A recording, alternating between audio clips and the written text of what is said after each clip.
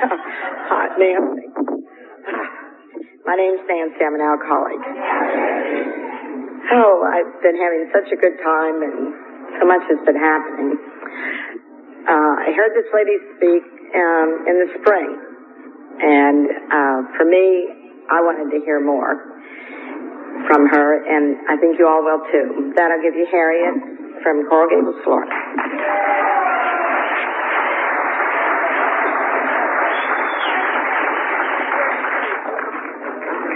Okay. Hello. My name is Harriet. Good evening, everybody. Happy Halloween. Boo! First time I've been booed before I said anything. My name is Harriet. I'm an alcoholic. I'm a member of the Coral Gables group, and I live in Miami, Florida. And I'm very grateful to this committee for having invited me here to your Halloween party. I don't know that I've ever been more royally received. I was met at the airport, and Nancy has been in touch with me, Nellie, and a lot of you came down to Palm Beach, Florida this year to our convention, and I've gotten to know a few of you, and I really feel very comfortable. And I want to thank everyone on the committee, and particularly my hostess, Nancy, for such a lovely, lovely reception and taking good care of me. I'm here to tell you something about myself.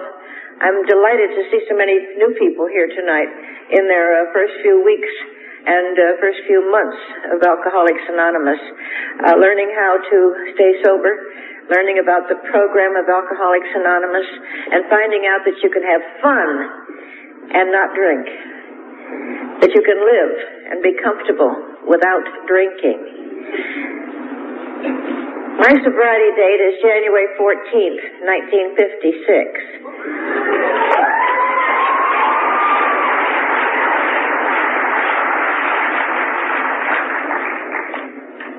I know some of you weren't even born yet.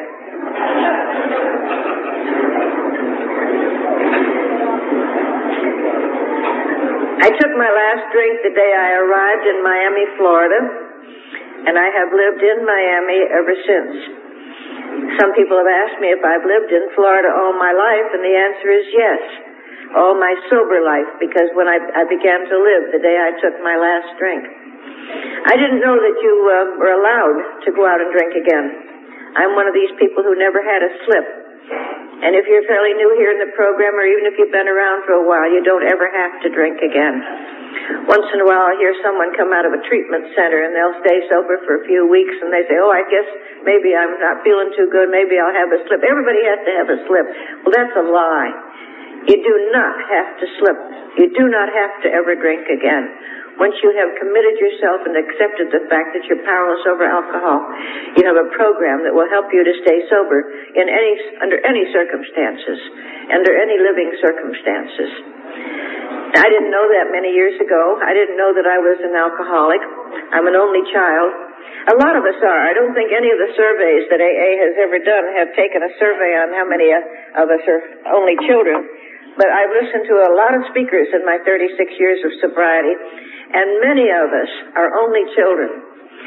If we're not only children, we were maybe a favored child, maybe the oldest, maybe the youngest, maybe the prettiest, maybe the smartest, but usually we're the only child. And I come from a nice family. There was no dysfunction. My parents loved me. I loved them. We were a happy family. My father was a self-made man. He had very little education. My mother had gone to college back in the days when not all women were able to go away to college. And because of their education, or the lack of, they both wanted me to have a good education, and they started sending me to good schools immediately. I was taught at home. I knew my numbers and my alphabet and my letters before I went to school. As a consequence, when I got to school, I was a little bit too smart for the first grade and not quite smart enough for the second grade. And as a consequence, I never felt comfortable in either one. And that was sort of the story of my life. I was never quite comfortable with this group and never quite comfortable with that group. I always either felt superior to one or inferior to the other. I never quite fit in with the class or the group that I was with. I was pretty good in sports. I wasn't always chosen first, but I never was last. And sometimes I even got to be the leader of the team. And I enjoyed that. I enjoyed the attention. We lived out in what was then the country. And as a consequence, when we had company over the weekend, my folks had a lot of friends that came and played cards, and they had parties. And as a consequence, they would often stay for the weekend.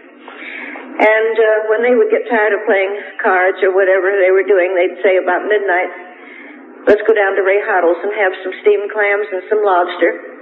And I was about 9 or 10 years old, and being an only child, they couldn't leave me out in the country, so of course they always took me with them. And I can remember sitting at that big table, eating steamed clams and lobster, and someone handing me a little glass of brown stuff. And they said, drink it. It will help your indigestion. I was 9 years old. I didn't know I had indigestion.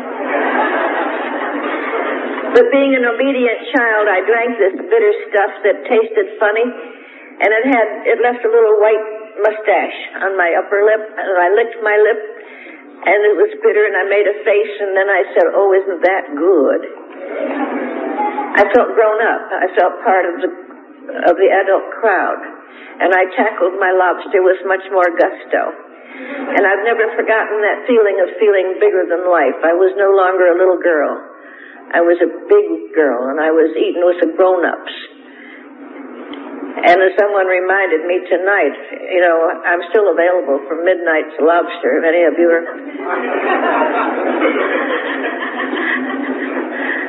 And the steamed clams, too. Immediately in my life, there became a feeling of this mental compulsion. I began to have the obsession. From then on, I thought about alcohol. Now, a 9 to 10-year-old little girl doesn't continuously think about alcohol. But what I remember is that every time alcohol was mentioned, my ears perked up. When my daddy was late getting home from the country club, and they said, oh, he got stuck on the 19th hole. I never had to ask what that meant. I knew that Daddy had stopped off in the bar to have a few drinks with the fellows. I just understood that.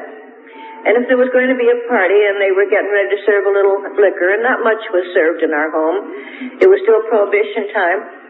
And some of you young people don't know what that was, but it was the law of the land. You could not buy alcohol legally.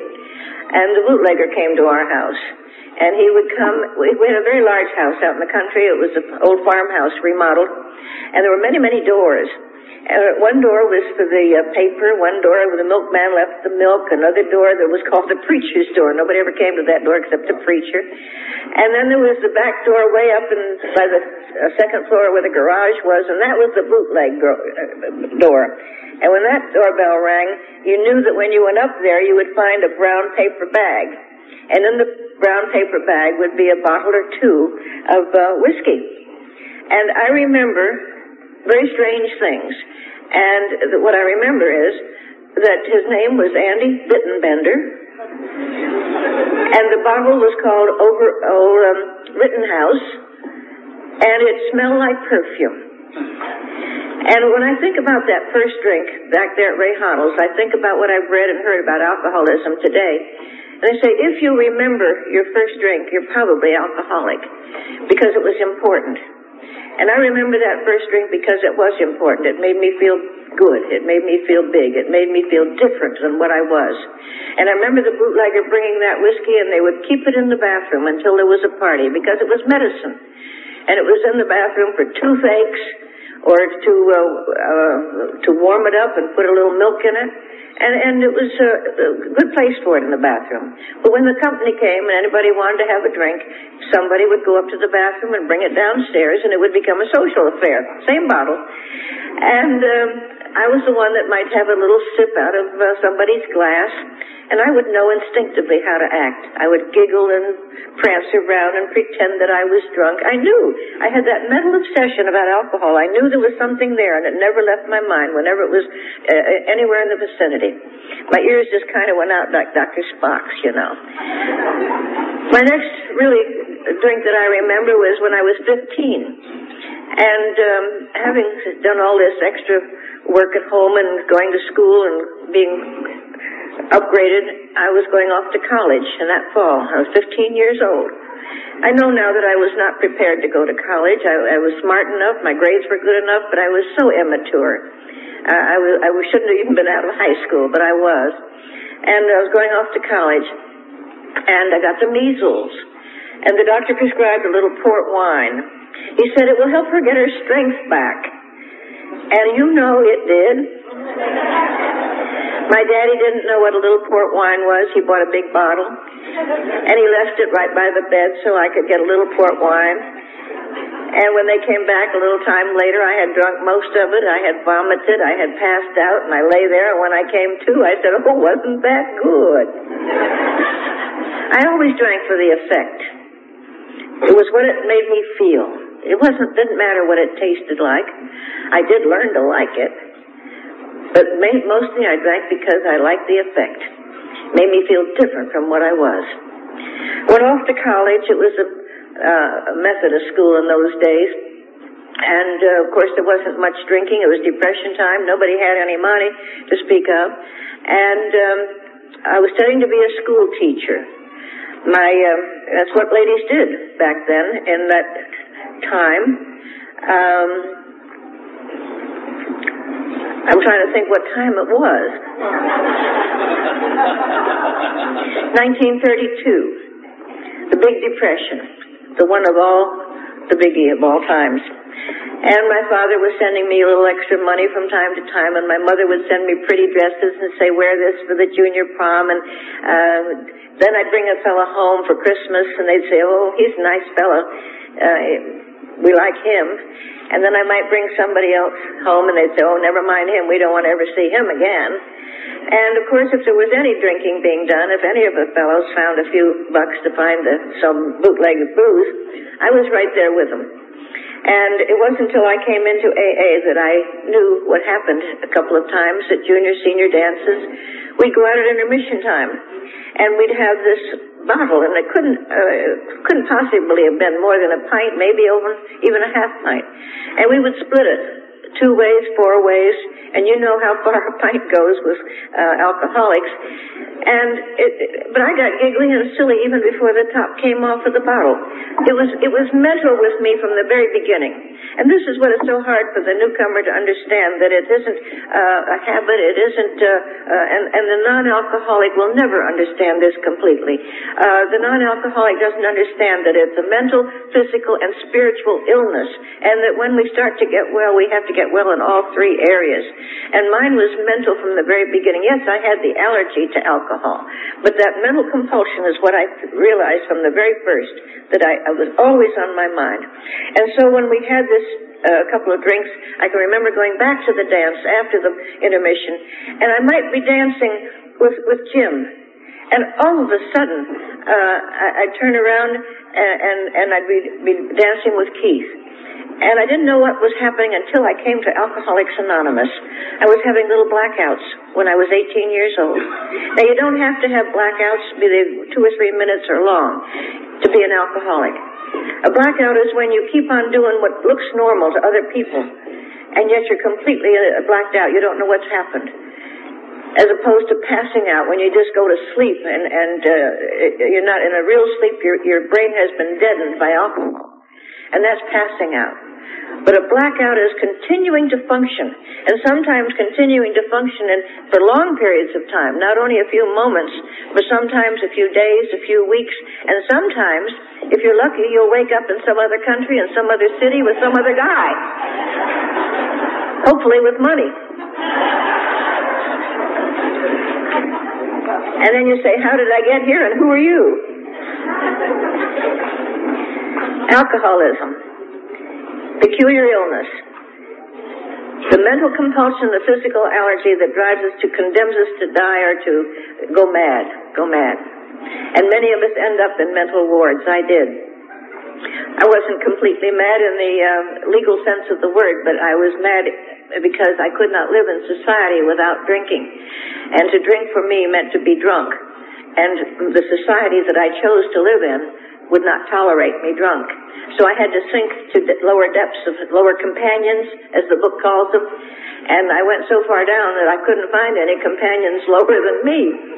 You know, and they began to they didn't want me around, and that's pretty low. I did graduate from college. I got a Bachelor of Arts degree, and my father told me that the Depression had him licked and he was broke, and that I'd better get a real job because school teaching didn't pay in those days. And so the last words that my parents gave to me as they ran my life for me was take a secretarial course. And I did that. And when I took the secretarial course, I then began to get a federal job with the federal government, and they sent me to Philadelphia. And I got a new management. My parents, my educators had all managed my life for me, and now I'm in Philadelphia, Pennsylvania, with a new manager who told me exactly the same things that my parents had. He told me who to go out with more than once. If you drank the way I drank, we went out together, we had a lot of fun. If you didn't drink the way I drank, forget it. But I did find out that we were going over to Camden, New Jersey, too, very often on Saturdays and Sundays because the blue laws in Pennsylvania prohibited the kind of drinking that I like to do. I was 20 years old, I was thin, I was young, I was pretty, and I was popular, and I was having a good time, but I knew there was something wrong going over to New Jersey to drink. My new manager was alcohol. Alcohol started to manage my life when I went to Philadelphia. And it managed my life right up to the day that I came to Alcoholics Anonymous in 1956. But at that time, I began to think there was a little problem with my drinking, and I began to change my drinking habits. I began to change the way I dressed. If I didn't get drunk while I was wearing this particular dress, I would wear it again. And if I had eaten mashed potatoes and I did not get drunk, I would eat mashed potatoes. My thinking was absolutely crazy. And didn't make any sense at all to anybody except me. And then I would go on the wagon, and I would say, my date would say, don't drink. He says, you're such a nice girl. Why do you drink so much? Don't drink tonight. And I'd say, okay. And so I wouldn't drink, and everybody else would be drinking, and I'd sit there with a long face and be the martyr, and finally my date would say, oh, for God's sakes, take a drink, and boy, well, that was all I needed to get going. I couldn't imagine life without alcohol.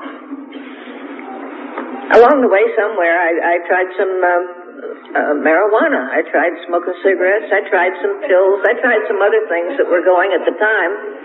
But they never did anything for me. It didn't do for me what alcohol did. Nothing that I ever tried did anything like alcohol did. I'm what they call a pure alcoholic. Oh, that's all I wanted. I love my grog. And so, World War II came along, and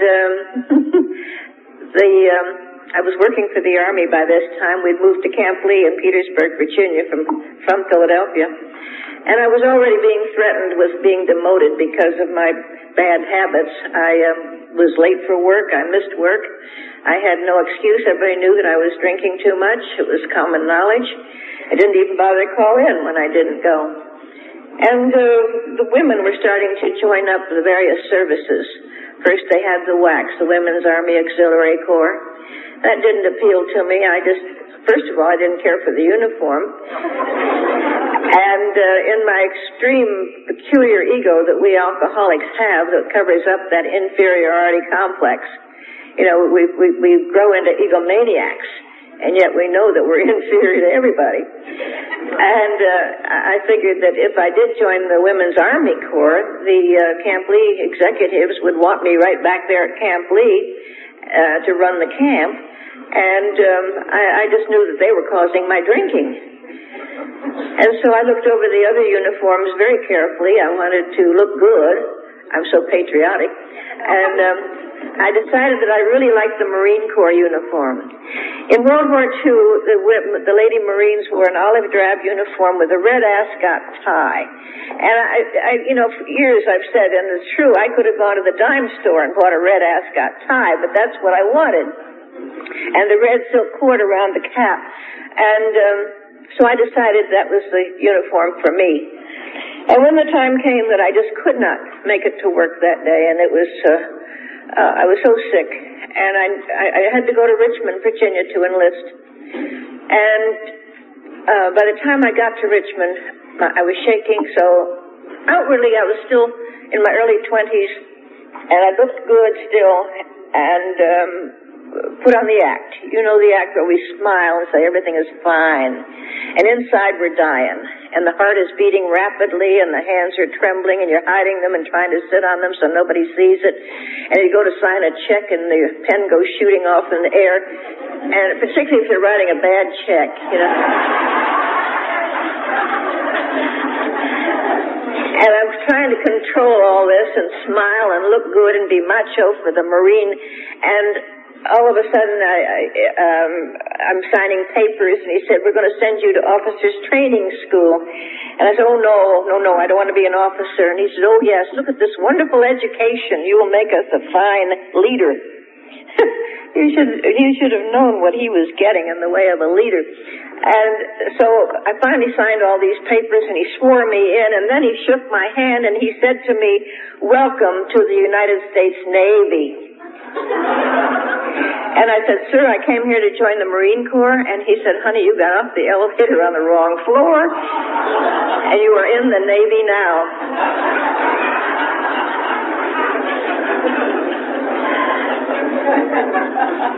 Well, a wonderful thing happened. They did send me to officer training school. I became an ensign and later lieutenant junior grade, and I was assigned to the Supply Corps. And they sent me to Hingham, Massachusetts, where they put me in charge of some warehouses full of ammunition.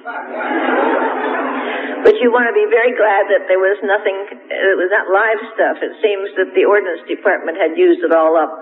And we were supposed to take care of it after it had been shot off or whatever they did with it. I didn't even know what we were doing. But they assigned to me a Jeep and a pickup truck and 8 seamen to do the actual labor, and a wonderful opportunity for me. They gave us a forklift truck. Now, the seamen, of course, were supposed to operate this forklift truck, but on my martini lunch days, you know who ran the forklift truck. And I didn't like going slow. I liked to go fast. And I would tootle down and around on 2 wheels, and the forks would go up and down, and my seamen would lay on the floor and laugh and think this was the greatest thing since sliced bread. They just were having a wonderful time. But they are not long, the days of wine and roses. One day I heard one of my seamen talking under his breath, and he was talking loud enough so I could hear him. We don't like you anymore. Where'd you learn that kind of language? You talk like us. Where'd you learn that street talk? We don't like you. And I pretended, as I was to pretend for many years to come, that I did not hear him. But what I heard was this. I heard that whatever was going on inside of me that I hated, I knew that I was turning from a little lady into a tramp, a drunk, and I knew it was showing on the outside. I thought I'd been covering it up. See, my mother and my father had not only sent me to school, but they had sent me to elocution lessons to learn how to speak properly, and they sent me to dancing classes to learn not only to dance, but to learn my manners, to wear the white gloves and the little patent leather shoes, and to put a little perfume behind my ears, and to be a little lady.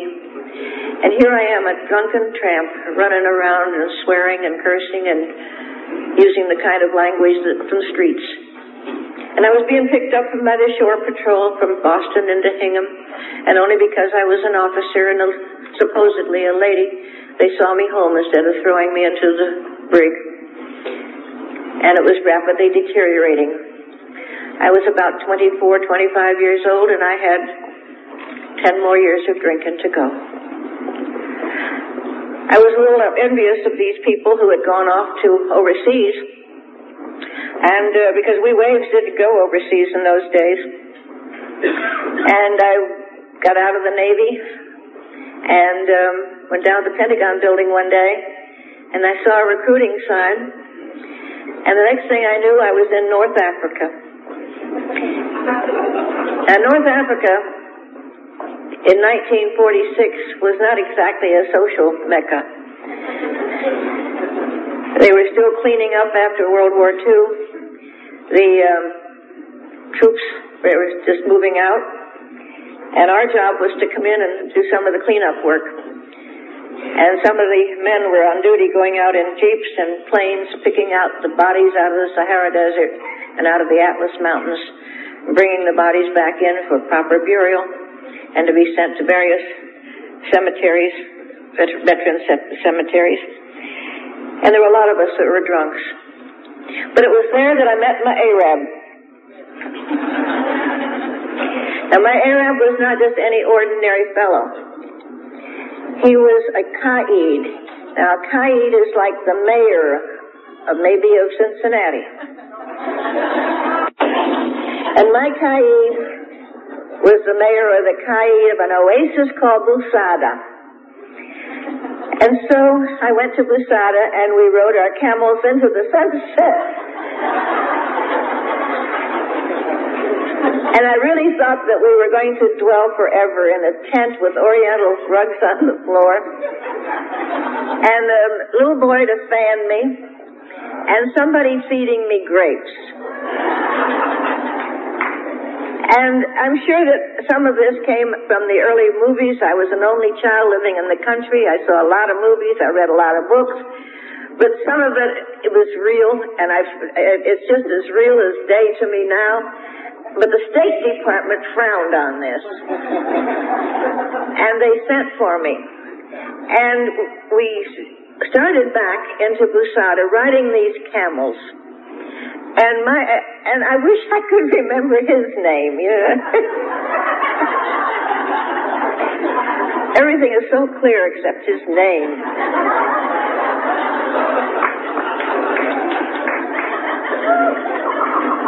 And he was wearing a garment called a burnous. Now, I have oftentimes described this burnous to you all, but tonight I don't have to describe it. Nancy has made me a replica of the famous burnous. And we have it right here.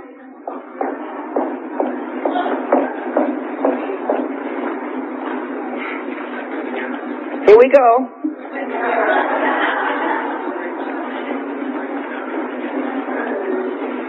This is a burnous.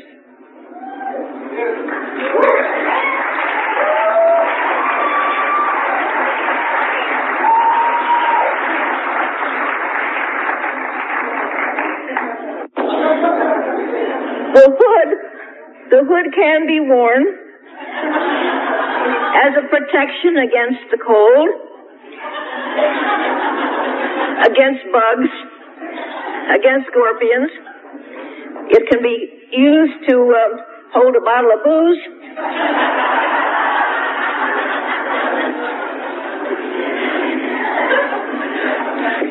It can also be used if you want to be mysterious. And I wanted to be mysterious, but mostly I was weird.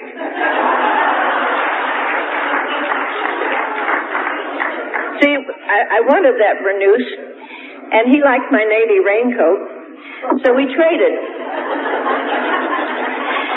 And when the State Department sent me home, I used this burnous as an evening wrap. And I would swish around in it, you know, and I would lurk in corners and hide, and I'd flirt. And I thought I was a spy. By this time, my imagination had completely run amok.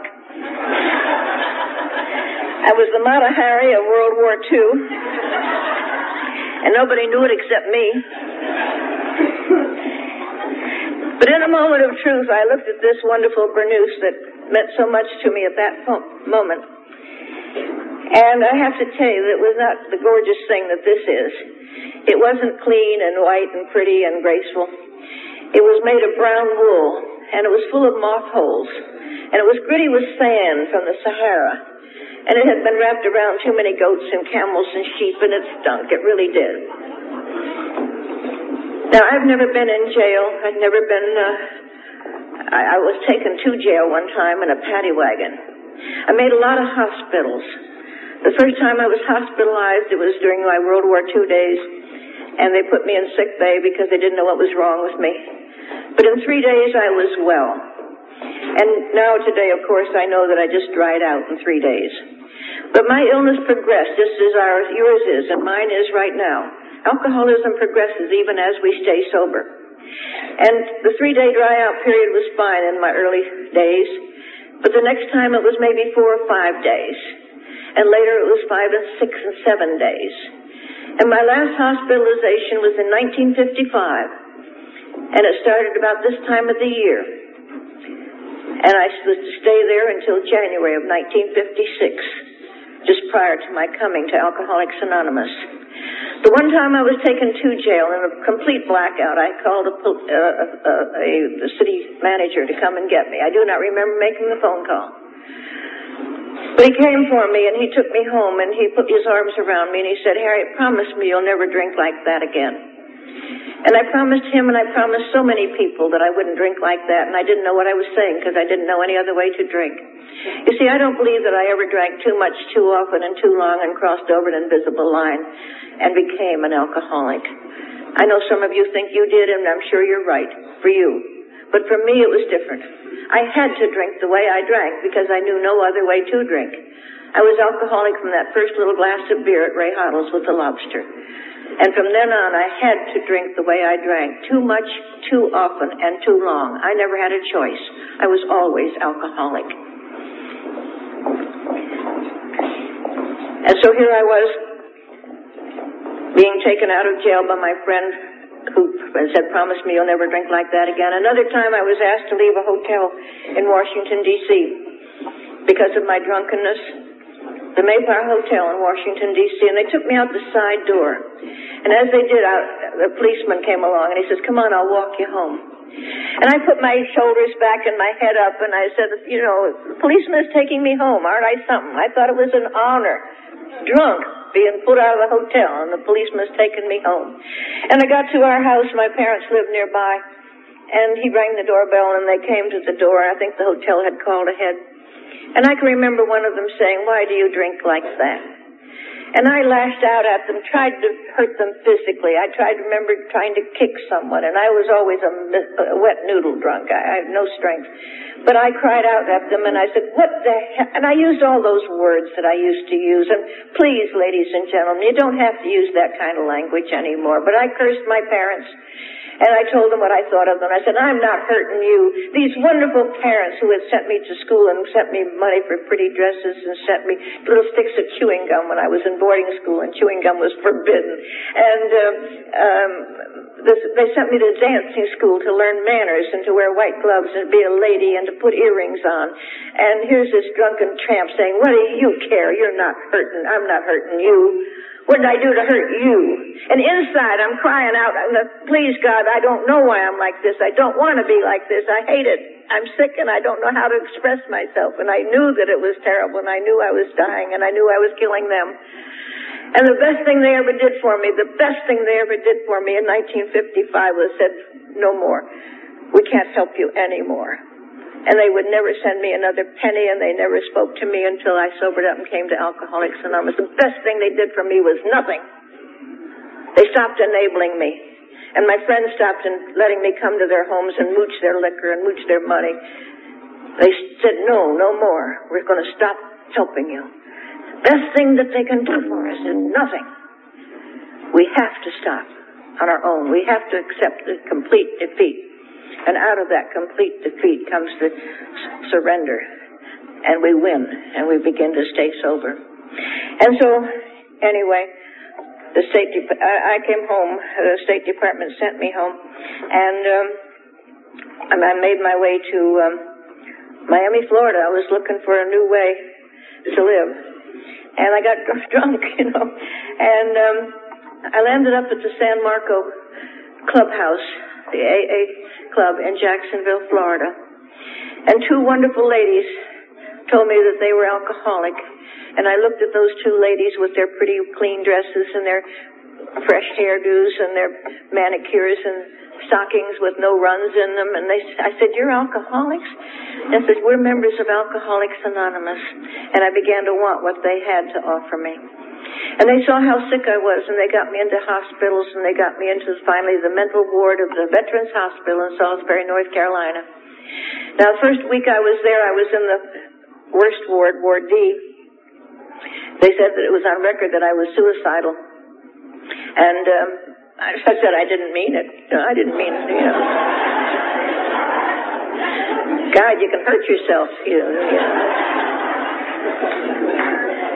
All I ever wanted out of those suicide attempts was someone to say they loved me. That's all I wanted. But I said, I'm very grateful for that week. The ladies in my ward were violent, and I saw what happens to them. I would be talking to one minute, and the next minute she'd be crazy and go off on a tangent, and they'd have to put her in a straitjacket or put her in the rubber room. I never found out what went on in the rubber room, but when they came out, they were walking zombies. And I saw them go in for electric shock and come out like walking zombies.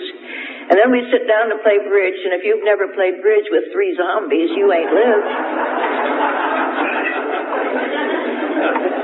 And then they moved me up to the good ward, and I excelled in all my duties. I was very good at OT, occupational therapy. I made my ashtrays real good. We never had a contest, but I would have won. I made a leather belt, and it was gorgeous. I gave it to my doctor because I'd fallen in love with him. I loved the HT. HT is hydrotherapy. That's laying in a tub of water with a tarp over you, and you just lay there and dream. All that. There have been times in my 36 years of sobriety that I would love to go back to that hydrotherapy. Under supervision, of course.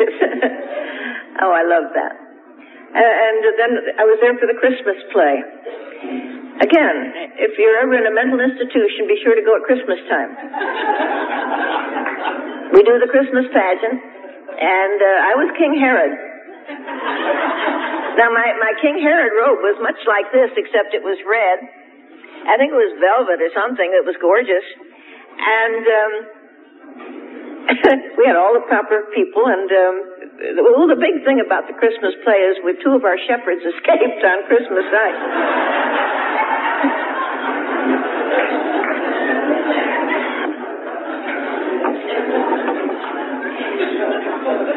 And right after Christmas, they told me, another thing that happened that Christmas that was important to me, they took us out for a ride so we could see the Christmas lights.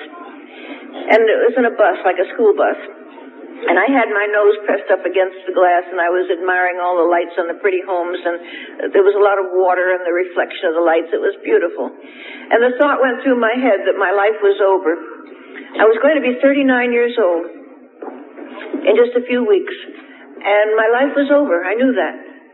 I would never again be out in the free world, and I would go through the rest of my life admiring other people's happiness, Christmases, and other holidays vicariously by riding around in a bus and looking in from the outside.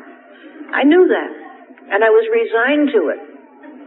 And yet in January they told me they were going to let me go and not to drink like that anymore. And I still didn't know what that meant. And I was just as alcoholic in January as I had been when I went in there in September.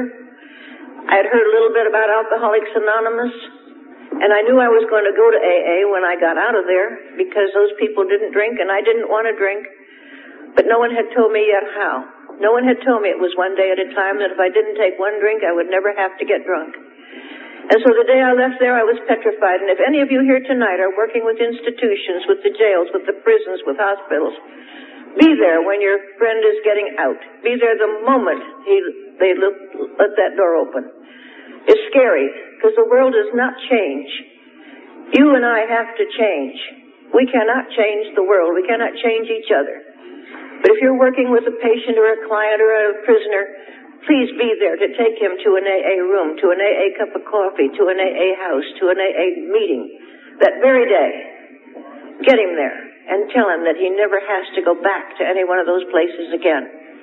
Once you come to Alcoholics Anonymous and see this program and see how it works, it's yours if you want it. And all you have to do is to surrender. Surrender to win. And so, I got drunk, naturally. And it was the worst drunk of my life. And it was the last. I took my first drink when I left there on January the 9th. It was a Monday. And I knew that the following Saturday I would be 39 years old. It was my natal birthday coming up. And when I took that drink, something happened. I was standing in front of a mirror in the ladies' room, along the way somewhere between Salisbury and Florida. And I was on my way to Florida to make a new life. And I took this drink while standing in front of the mirror, and I saw some things happen physically and emotionally. I lifted the bottle to my lip, and as I took the drink and it went down, I saw in my mind's eye in that mirror, the bottle got bigger and bigger and bigger. And I got smaller and smaller and smaller, just like Alice in Wonderland. And I knew that alcohol was bigger than I was, and I could no longer fight it. There's a new pamphlet out. It came out about a year ago, the 12 Steps Illustrated. And the very first picture in the book, the illustration, is a great big bottle and a little tiny person down here at the bottom. And the caption is exactly what I said that day, January the 9th, 1956. The bottle has me down, my life is a mess. That's acceptance. The bottle has me down, my life is a mess. I'm going to be 39 years old in a few days and my life is over. And I made a decision right then and there that I was going to turn my life and my will over to the care of those people from Alcoholics Anonymous, because they said they didn't have to drink anymore. And I said, I must be crazy. I'm right out of a mental institution and I'm drinking this alcohol. I need to be restored to normalcy, to good, clear thinking, to common sense thinking, to restored to sanity. And I submit to you that I took those first 3 steps right there on Monday, January the 9th. But what I did not do was to implement it by starting that inventory and talking to people and going through with what I know now are 12 steps. I didn't know anything about steps. All I knew was that I had surrendered. I'd given up. But I had taken a drink of alcohol. I'd set up that terrible compulsion again. And that phenomenon of craving that Dr. Silkworth talks about in The Doctor's Opinion had set in. The phenomenon of craving that only an alcoholic can understand. The phenomenon of craving, you have to have it. It's not a desire, it's not a wish, it's not a thought, it's just, you crave it and you have to have it or you'll die. You know it. And that's what happened on that Monday, and it went from Friday till Friday night, January the 13th, and I was crying and didn't want to drink and trying not to, and praying to the best of my ability. And Friday night on that train, I was going down to the end of the sleeping car where they had that terrible warm water in a tank of chlorinated things and flat cups that you had to open up like this, and you had to open a bottle and you couldn't do it with 2 hands. You had to have 6 hands and your teeth and everything. And that's the way it was Saturday morning, January the 14th. And I was 39 years old that day. And I was to look up in my birth certificate later on. And I was born at 6 o'clock in the morning on January the 14th in 1900.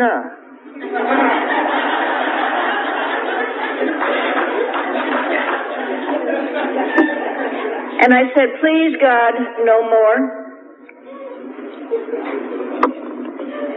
And I put the drink down, and I've never had another drink. 1 second before I had to have it, that craving was insatiable. I would have died if I didn't get it. And because of what I call now a spiritual experience, I put the drink down and never to pick it up again. One of the definitions, of the many definitions of a spiritual experience, is that we are now able to do with God's help what we could not do by ourselves. And look at all of us in this room tonight who have had a spiritual experience that we do not have to drink because of God's help, when without it we had to have that drink. That phenomenon of craving was taken away by a power greater than ourselves. Spiritual experiences, they're all through this room. And so I came to Alcoholics Anonymous. And I met the fellow of my dreams. I said, I have to get a job. And they said, no, not yet. I said, I have to find a place to live. I was staying with my cousin. And they said, no, not yet. And I said, look at that cute fellow over there. And they said, no, not yet. But I didn't listen. I had been married before. I married a sea captain, and it was a terrible drunken mistake. It was just awful. And so by the time this fellow and I decided we'd be married, after a long courtship of 3 weeks, we were married by a minister in a church, and it was all done properly. And I listened to those words, in sickness and in health, for better, for worse, and I took them to heart because I wanted this to be a good marriage. And I began to stay sober and to be a married lady. And one day my group gave me an envelope and said, here, you're the new treasurer. And it was $4.98, and you could have given me $4,000 because you trusted me with the money of the group. I hadn't been trusted in so long. And then you gave me a list of 16 names and phone numbers and said, you're the new program chairman. And I said, what is that? They said, well, you call up these people and you arrange for meetings to swap back and forth. And I got to know everybody in Miami area in those days. We had 16 groups, and we all knew each other. And it was a great job. I loved it. And then, in the meantime, my husband has got a job, and we love each other, and I want to be a good housewife, and I want to be a good lover. I want to be I just want to be good at everything I'm trying to do, and I thought life was going to be happy ever after. I really thought that now that I was sober and I wasn't drinking, that everything was just going to be hunky-dory. And then I found out that I had married a slipper. My husband had told me he'd been around the program for 16 years. And I was too smarty-ass to ask what that meant, I found out that he'd been around and around and around. And he was a sweetheart. He knew the book. He knew this book so well. And he could give an AA talk that you'd go out of here just walking on air. And he'd be drunk the next day. He was one of those that could talk the talk. But he couldn't walk the walk. But through his sickness, and I thought of it as such, and I said, I must help this man, and I tried to fix him. I really thought, that I was sober now, and knowing the little bit I knew about alcoholism, I thought surely that I could pass it on to him. But he died of alcoholism. He died. I had to divorce him. Too many things happened, the law, the insurance, and all these things. And I had to divorce him. And I thought my life was over. I had gotten a job with a public relations firm, and it was such a wonderful job, and I thought I could never work again. And yet I answered a job for temporary office work. The paper actually said, temporary job, 1 day at a time. And they said I could take that job. And 1 day at a time, I stayed there 14 years. And about the same time, my husband was getting into deeper and deeper trouble.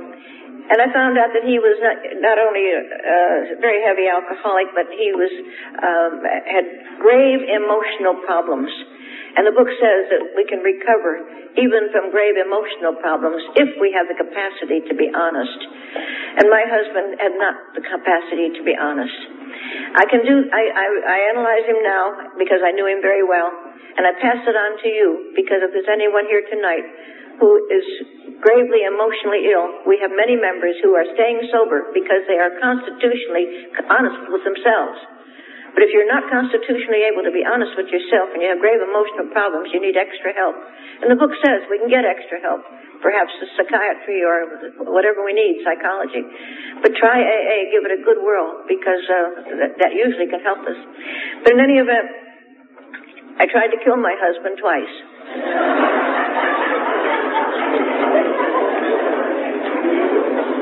You think sober means you're not crazy? You can be sober and absolutely have driven up a wall. I actually had the weapon in my hand on 2 different occasions, and I stood over him and please God, don't let this happen. And both times I was spared. I thought, well, one time I didn't kill him because I figured out I'd be the one to go to jail and he'd be dead. And what was the point of that? When our little job closed up after 14 years, and Bob was getting worse. And I thought my life was over. And because of another AA member, I got in with a very fine firm from which I retired in 1968. That's not right. 80. Oh, by the way, I got sober on my 39th birthday, and I'm sober 36 years if you've been trying to figure that out. So I'll give you time to count your toes and fingers on that. I retired from that company in 7 years ago, whatever that was. And they gave me a party. I had tried to retire when I was 65. And they said, no, we need you. And they kept saying that for 3 years. And finally, when I was 68 years old, they said, okay, well, things are changing now. And they gave me a party, a farewell party. And it was lovely. Everybody said nice things about me. And they gave me a gift. And I started to cry a little bit.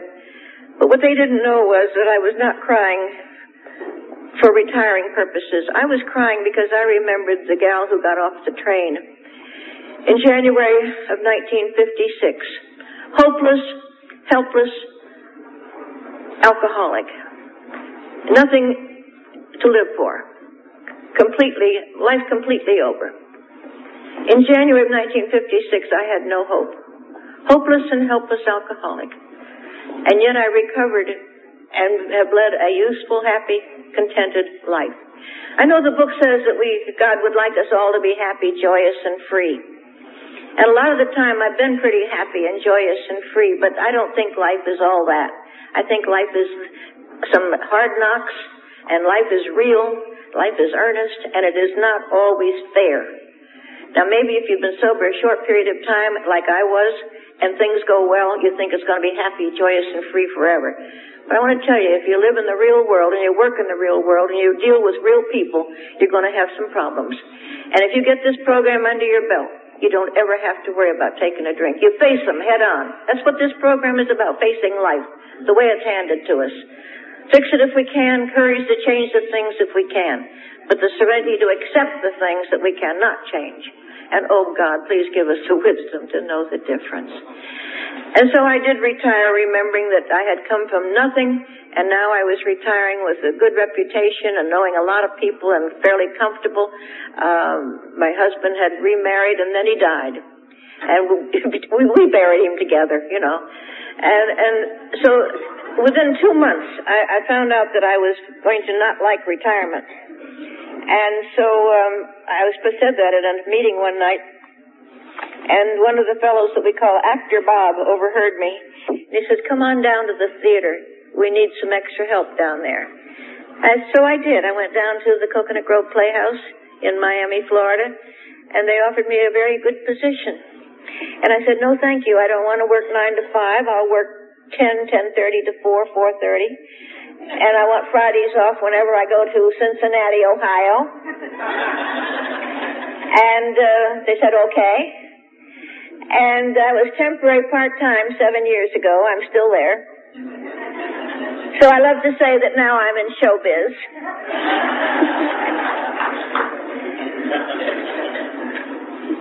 There's some promises in the big book that we all talk about. But, and they're all lumped together there after the 9th step.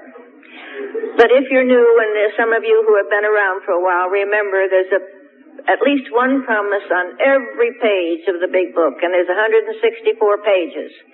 So if you think there are only 12 promises, you're mistaken. There are promises on 164 pages, and there's sometimes 2 or 3 in one page. And the ones I like are in the chapter 11. And it says you're going to meet lifelong friends here in Alcoholics Anonymous, and it will bring you happiness and joy, and life will mean something at last. I talked about this today at the 12 o'clock meeting, and life has come to mean something to me. There have been times during my sobriety that I wasn't sure I wanted to keep on going and living. Things got pretty bad with Bob, and I thought, this isn't worth it. And actually, one time I was ready to kind of give up. I said, I just don't want to go on.